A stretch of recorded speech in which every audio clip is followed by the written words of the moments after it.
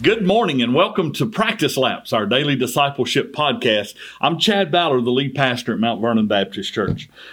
This morning, I want to begin a not really a series, but sort of a theme that's been on my mind as I think about the purpose of what these podcasts are really all about. What we're trying to do is to help you to live your life each day walking with Jesus as a disciple.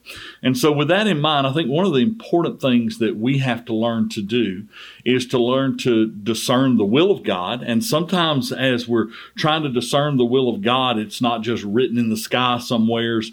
It is written in His Word, for His general will for our life. And then oftentimes we're looking for His specific will. And so one of the things that I've thought about a lot that we have to do is we have to learn to wait on the Lord. And so in Isaiah chapter 40, one of my favorite verses and one that I struggle with applying in my own life. This is, I'm telling you up front, this is a weak spot for me. It is learning to wait for the Lord. Okay. And in that verse, in Isaiah 40, verse 31, it says this: "Yet those who wait for the Lord will gain new strength. They will mount up with wings like eagles. They will run and not get tired. They will walk and not become weary." One of the things that I struggle with the most is waiting. I'm not a patient person. I don't guess I'm overly frustrated by every little thing, but I do sometimes struggle with having to wait. And, I began to realize something about myself. I shared this in prayer meeting last night, but I wanted to touch on it again simply because it's important that those that weren't in that prayer meeting service understand where this theme is coming from for the next few weeks. When we struggle to wait on the Lord, I believe it is a sign sometimes that our faith is waning.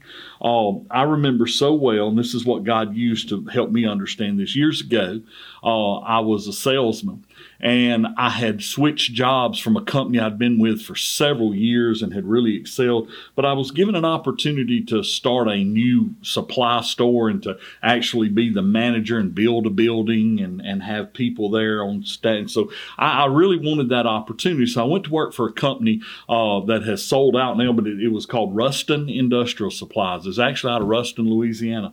And my new boss, a guy named Mr. Mark Kozar, Mark was supposed, on my first day with the company, was a Monday, and he had told me that he would pick me up in Brookhaven, Mississippi, which was my home, and bring me back to Ruston, buy me a new truck and for my company truck, and I would train for a week or so, and then I'd come back home and go to work. Well, that Monday he wasn't there by midday, and I called him, and something had come up. And he said he was going to get there in the next couple of days. He'd let me know. Well, I didn't hear from him. I call him again. So here I am thinking I'm starting this new job. And I'm going to be honest, I was a little nervous about the situation. Have I quit my long-time job and with nowhere to go? What is the situation here?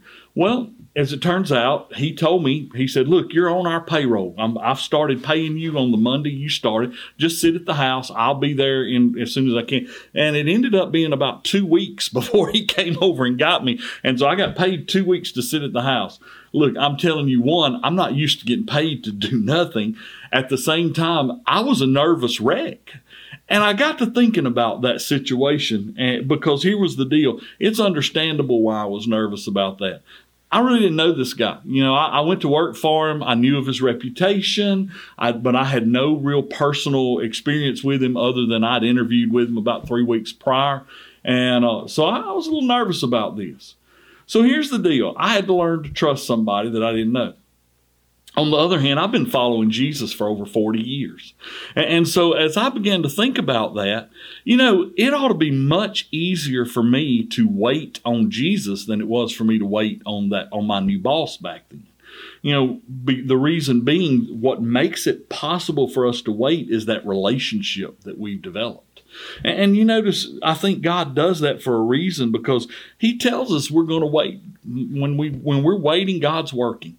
And in verse 31 there, it said, "Yet those who wait for the Lord will gain new strength. They will mount up with wings like eagles. They will run and not get tired. They will walk and not become weary." I believe the reason that we have the ability to do that is because when we've waited on the Lord, He has begun to build something in our life. And He is working on our character and our trust of Him. And so understand, if you've been following Jesus for a while, it ought not be like, there shouldn't be some mistrust, like you're not sure if it's okay to wait. Know that He has not abandoned you, and He is going to be by your side. And over the next few days, as we talk about what it means to trust the Lord and what it means to discern the will of the Lord, and I think that's what this trust thing is really all about, then hopefully we're going to grow and we're going to see some things maybe we didn't understand before. And that's today's practice lap. I hope it helps you to run the race well.